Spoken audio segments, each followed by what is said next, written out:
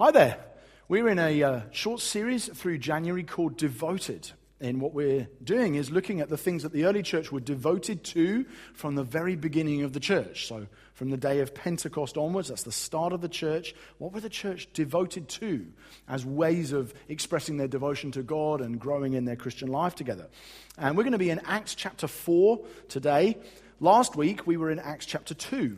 And we spent a lot of time looking at verse 42 in particular of Acts chapter 2, which said, "And they devoted themselves to the apostles' teaching, to the fellowship, to the breaking of bread, and the prayers." And what we did is last week we started by looking at devotion to the apostles' teaching. Then this week we're going to do that funny word fellowship, which I'm going to suggest a couple of alternative translations for as well to help us understand what it means. But fellowship. Then next week we'll do breaking bread. And then in the midweek gatherings on Wednesdays we're being devoted to prayer as well as a church. So that's where we're going. That was last week in Acts 2, and this week we're going to be in Acts chapter 4. But before we turn there, I just want to start, particularly for those of us who are not Christians or very new to Christianity, just to introduce a bit what I think Luke is going to talk about when he talks about this word fellowship or life in common. I want to introduce that by looking at a couple of excerpts or clippings from newspapers over the last couple of years. One of them is from the Daily Telegraph in Britain, and one of them is from the New York Times in America. And they're both very helpful little, they're not meaning to be, but they're quite helpful little windows into what Luke means when he talks about life in common or togetherness or commonness or participation or fellowship. So I hope these will help. The first one's from the Daily Telegraph on the 7th of December 2014.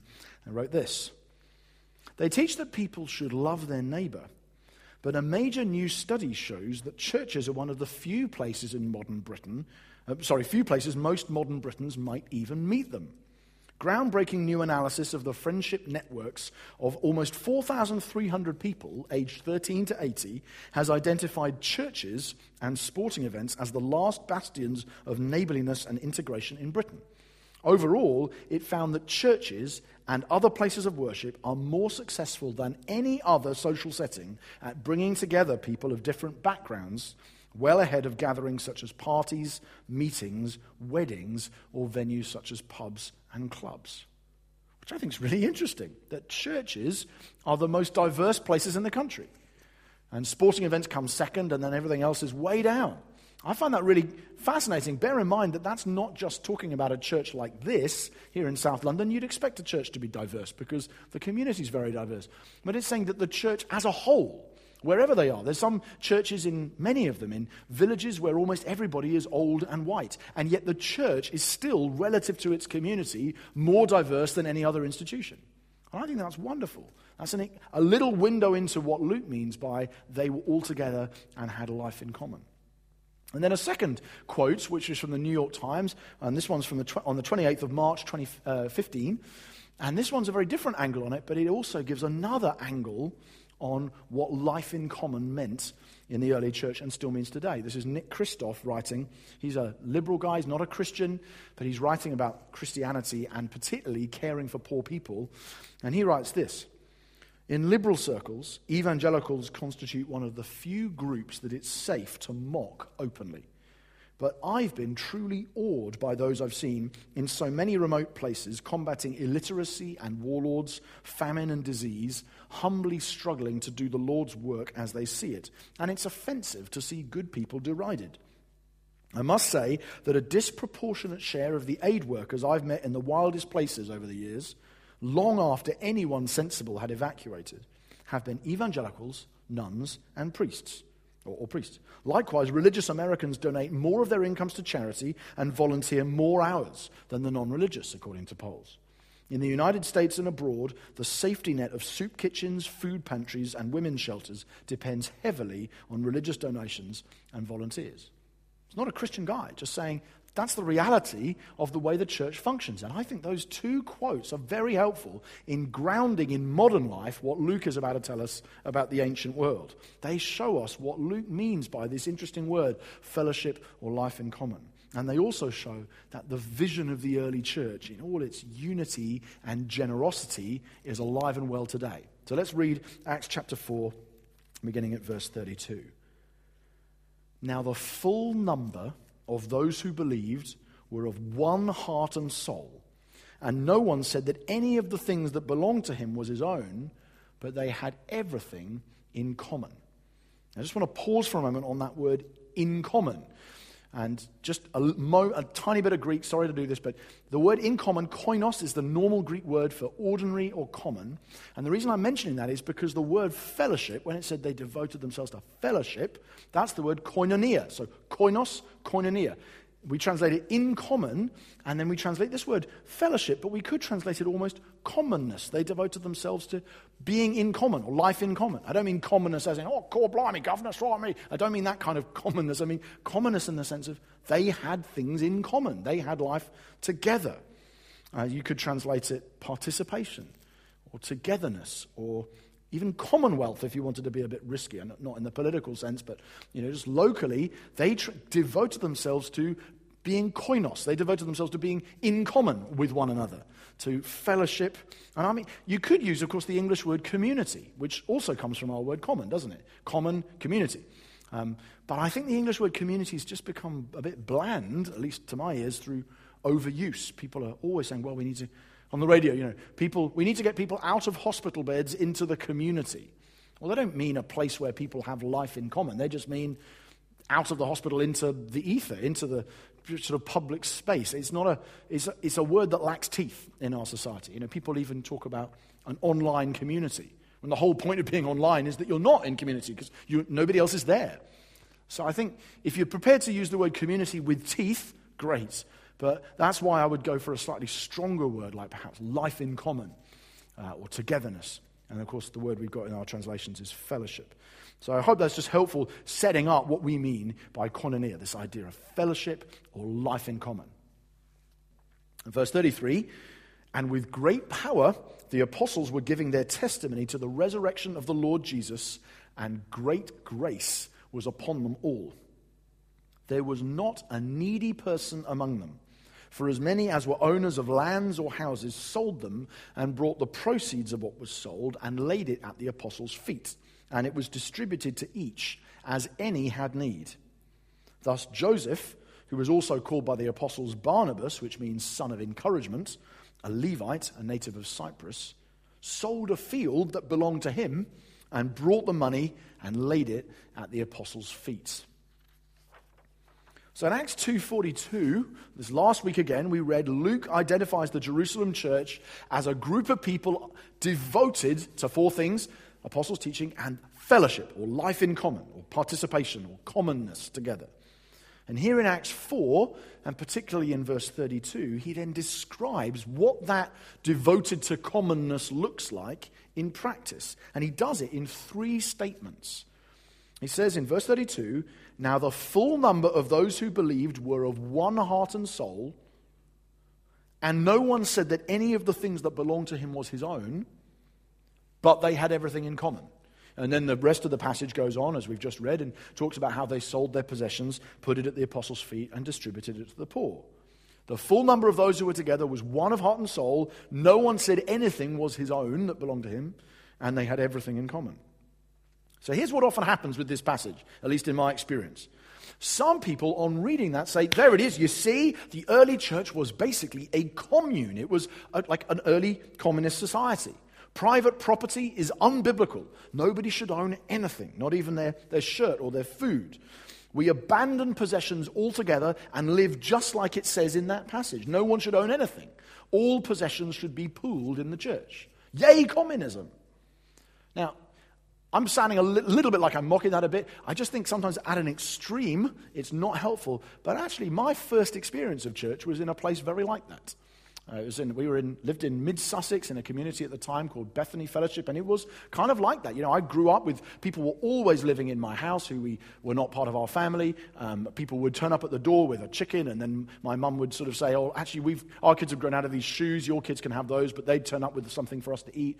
And that was my first experience of the Christian life through my parents. So it's not something I despise at all, but I think to say that that's what the Christian life must be always is a misreading of this passage. But that's one of the things that people do with it. They say, there you go, we've got to be communists.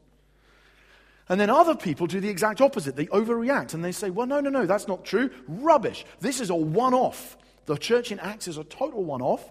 It's not what we're normally supposed to do. The New Testament is full of people who own houses and land and possessions. Acts 4 doesn't tell us what the church should be like today, so yay capitalism. In other words, we can say, oh, it's not about that. Instead, it doesn't really say anything to the way we live now, so let's carry on in the capitalist society we are and pretty much ignore what Acts chapter 4 sounds like it means for the church today. And both of those reactions have got something right and something wrong. Because the Jerusalem church that we're reading about in the history of the church is a bit of an anomaly in that it's a specific period where a lot of people have moved to Jerusalem. They don't even live in Jerusalem. They've come from all over the world for Pentecost, become believers, and decided to stay in the church rather than go back to their homelands. So they don't have any stuff. So the people who do have stuff are selling it to give to them. That's not usually the situation the church has been in. A lot of the church in history has found they do have property or possessions, and therefore it hasn't been needed. So it is a bit of an anomaly.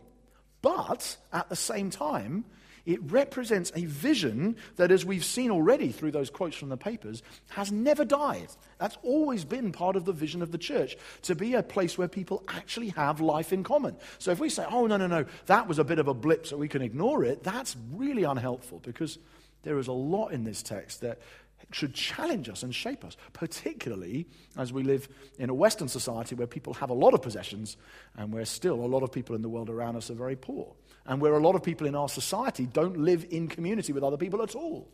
There's actually quite a lot of loneliness and certainly a lot of individualism in modern Britain and certainly in London. So it's a good thing to be challenged by this text without saying, therefore, it must be the exact same way we apply those principles today.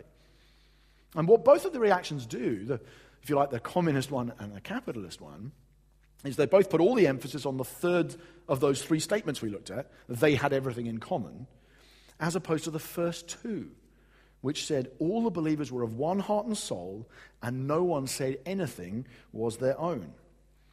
And the risk is that if we do that, we create a bit of an all or nothing here. Either we abandon private property altogether, or we ignore the implications of this text for the church today. And I think the way of wisdom is to do neither of those, but to walk down the middle, which is to hold fiercely to the vision cast in the first two statements, devoted to life in common. No, they were one of heart and soul, and no one thought that anything was their own, but admitting at the same time that the practical outworking of that might well be different in our context than it was in theirs. So it might not necessarily mean no one has private possessions.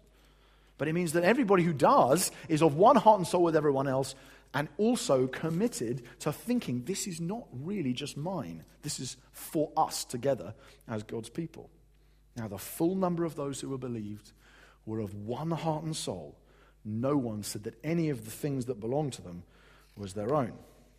Well, let's take the first statement first and just look a little bit about what that might look like today. Now, the full number of those who believed were of one heart and soul.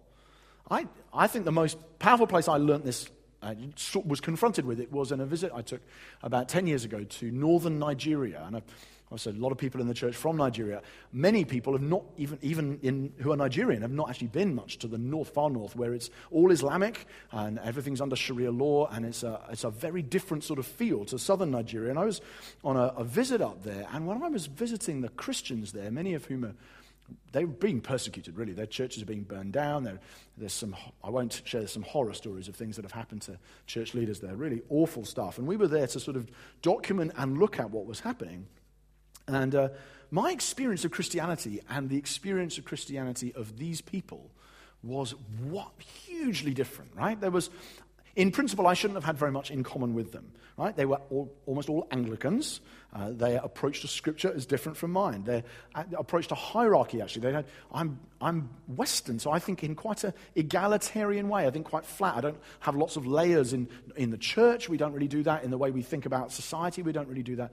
There's a much more hierarchical approach to society that they had, which I wasn't used to. Their attitude to Muslims and Islam was different, understandably, because of where they live and what they face on a daily basis. So there's a lot of differences, and I found it quite difficult, actually, to sort of adapt to thinking, oh, wow, just in many ways, as often we do when we meet people from other cultures. But our shared commitment to Jesus meant that even though we did things differently in lots of different ways and didn't quite get each other and misunderstood each other and had little confusions between us, Our shared commitment to Jesus made us of one heart and soul, even though there were all of those differences. So we were really receiving blessing from them. You're seeing people in the face of real persecution thinking, wow, I have got so much to learn from you. You are giving to me, my brothers and sisters. We are different. We practice Christianity differently. But there is something powerful in your experience of Jesus that I want to learn from and gain from. And we did. And actually, we found that while we were there, that we were giving to them. I had this bizarre experience. They said, they sort of passed out these songbooks. And they open up the songbooks, and on the inside cover, it says this songbook was produced in Lotbridge Drove, Eastbourne, which is the road in the town that my office is on. I work on Lotbridge Drove, Eastbourne, and I'm sitting there reading that's where they'd got their songbooks from. And I think, wow, in a weird way here, we have served you with something because we have the resources, and you have served us with a great deal as well.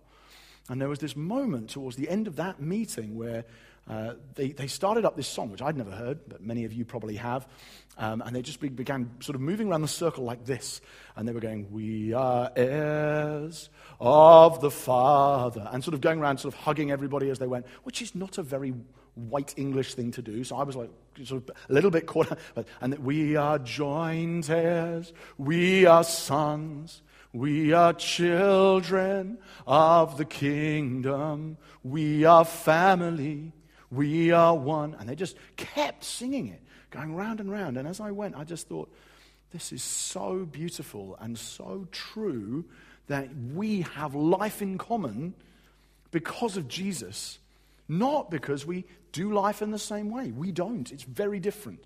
But because of Jesus, we have become family, one, heirs together. And it was a beautiful picture for me that was being worked out in front of my very eyes. So what might that look like here? And if that's what it looks like there, that's great to know. What does it look like here? Well, a couple of obvious things, and then one not so obvious one. One of the things it looks like here is it physically, life in common, being of one heart and soul, means actually being together. I know that sounds obvious, but it does. It means being in the same room as people. It means being alongside them. It means standing next to them and singing or praying with them and going and getting coffee with them and talking to them and smiling with them and singing with them. You can't do those things from inside your sitting room. It means physically being in the same space. Obviously, there are some for whom that's impossible. I understand that. But for the vast majority of us, it will mean being in the same space as other Christians, singing and praying and sharing communion together. I saw this billboard a few months ago appear on the screen, and I saw this billboard. It just took him out, church at home like this. I was looking at the billboard just going, no. Church was never meant to be just sort of dialed down to the lowest level of commitment possible. It's always been intended to be a place of life in common, of being together, community with teeth. It means being together. It means getting to know people. That's more difficult in larger churches like ours. So we do that in groups. We do it a lot in groups. They are a superb context for doing life in common, for studying scripture together and eating together and debating and praying together and counseling one another if needed. I mean, my example here, I'm moving to a new church where I didn't know anybody. I found that the midweek contexts and the meals I've had in people's houses have been where almost all of the relationships I've formed have been made. They haven't mostly been formed on Sundays. I love the people I've met on Sundays, but that's actually not where most of the relationship building happens because there's too much going on, too many people. So that's a powerful way. And in our Invited series, which is the next preaching series we're going to do, we're going to talk a lot more about that, about how life in common works in groups. But there is a less obvious point in here as well. Notice the scope of the statement, now the full number of those who believed were of one heart and soul. I notice the breadth of that. This isn't just a local church. It is a local church in Jerusalem, but actually it's also all of the believers in the world at that time, isn't it? Right? This is every Christian on earth happens to be in this one city, because that's the only place that's heard the gospel at this point. But that vision, all the believers were of one heart and soul, is not supposed to only apply to one congregation of the local church. It's actually intended to be applied to the global commitment of the local of the church all around the world, so that we are not only one with those who come to the same church and have the sing the same songs, but we are to be one in unity and oneness and community with the global church as well. And sometimes we might find that very easy. Sometimes it's inspiring to be part of a global church with people. I met some Iranian refugees in Turkey recently where I just thought, wow, the privilege of being brothers with you. They were almost all converts from Islam. Many of them had seen dramatic miracle stories. They'd been converted through dreams or healings or just astonishing stories. And as you're sitting over eating sort of a Turkish meal with these people, you just think, this is the best ever. I love being part of a global church with you. But there are times when it might be harder.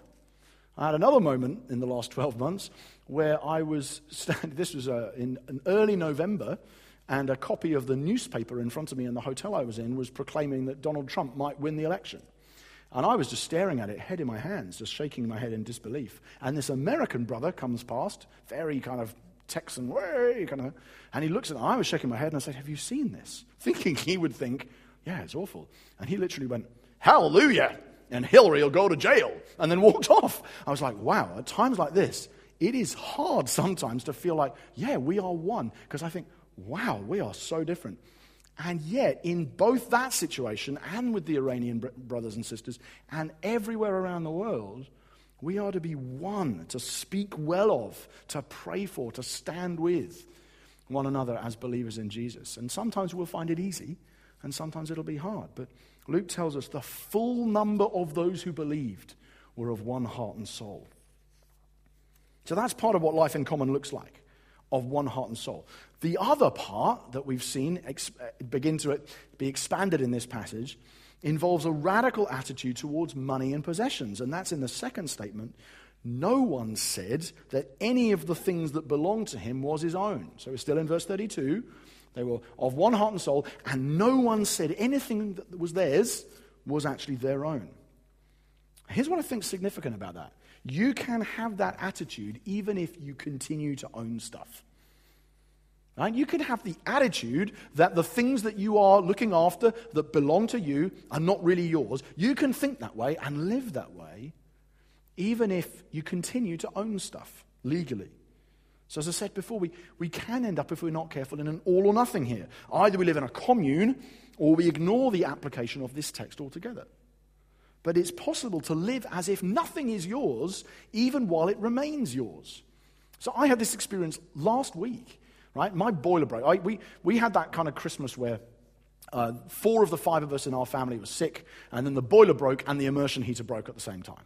And that's very annoying because the immersion heater's only function is to keep the water hot when the boiler breaks. As soon as the boiler breaks, the immersion heater goes, well, I'm packing up for the day as well. I'm going to have a Christmas holiday too. So we've got these 2 things that don't work. And we didn't even ask for it. But Rachel just put on Facebook, just boiler break. Oh, so frustrating. Anybody know a plumber that we could ask?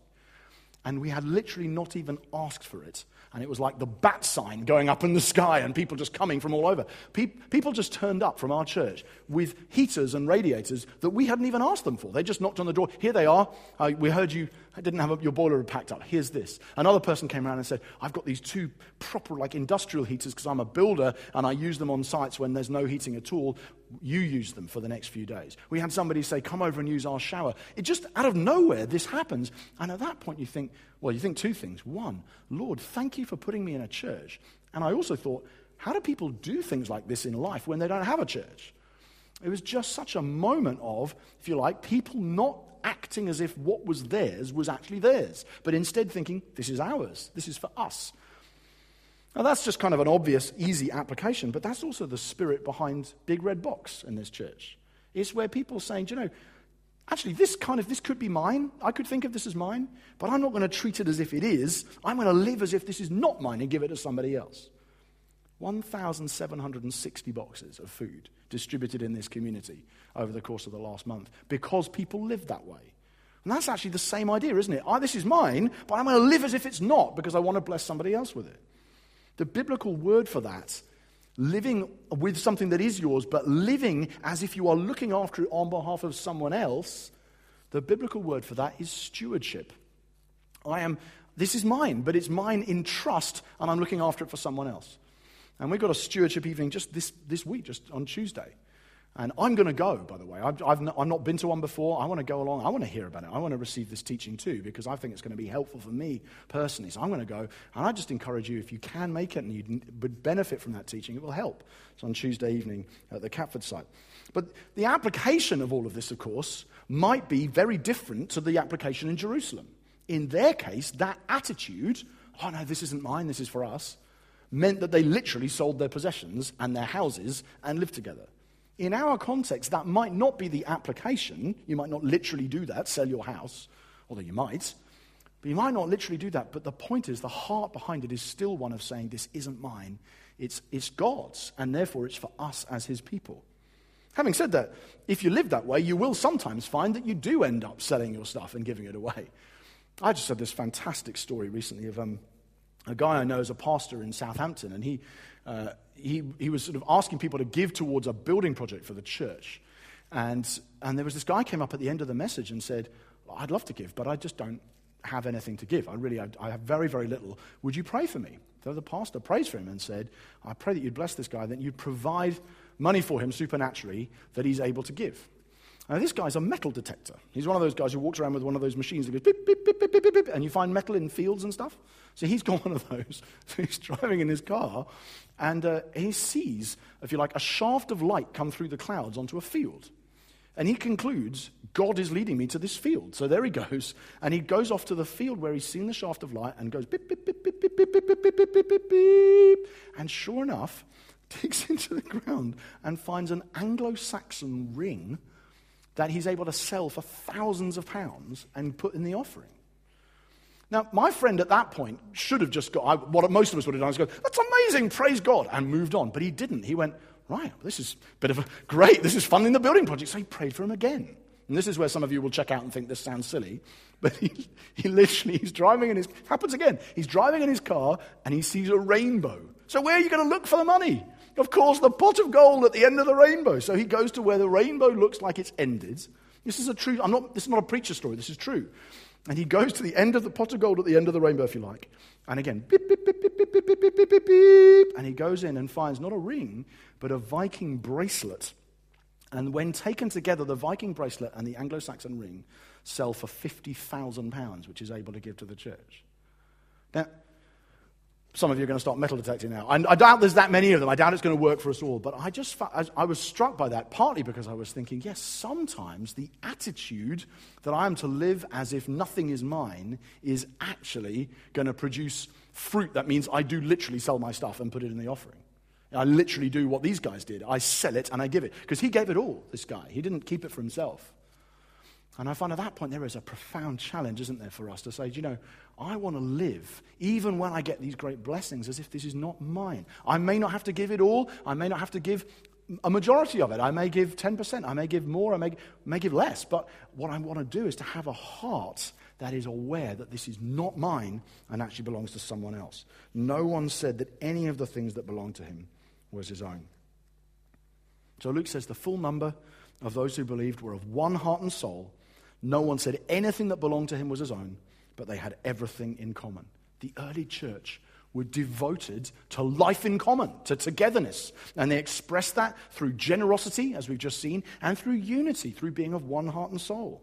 And the will to do that, and the power to do that, comes ultimately not from an effort to do-gooding, but from the knowledge that Jesus has already devoted himself to life in common with us. That's where it comes from. It doesn't come from people going, I'm going to try, that sounds lovely, bit of community, let's go and sell our Viking bracelets. That's not where the power comes from. The power comes from the knowledge that Jesus has been so committed to being one of heart and soul with us, that he's become just like us. He's shared life in common with us. He has said that nothing that is his own. He's come and become so like us and shared everything he had in order to total solidarity with us. He gave up everything he had. He shared all of our frailty and our sin and our disgrace. And he shared absolutely all of his honor and power and righteousness. He did not come to be served, but to serve and to give his life as a ransom for many. And it's because he was devoted to life in common with us that we are able to be devoted to life in common with one another. Amen? Let's pray. Father, we thank you so much for the gift of your Son, Jesus, who, though he was in very nature God, didn't consider equality with God something to be grasped or seized, but made himself nothing, taking the form of a slave. We thank you that his example of treating nothing as if it was his own and of becoming like us in total solidarity with us is the grounds we have for living that way ourselves. And I pray that you would help us as a community here at King's to live like that individually, as families, and as a church as a whole in the global church. We pray that we would be those who live life in common with others and are devoted to fellowship. We pray it in Jesus' name. Amen.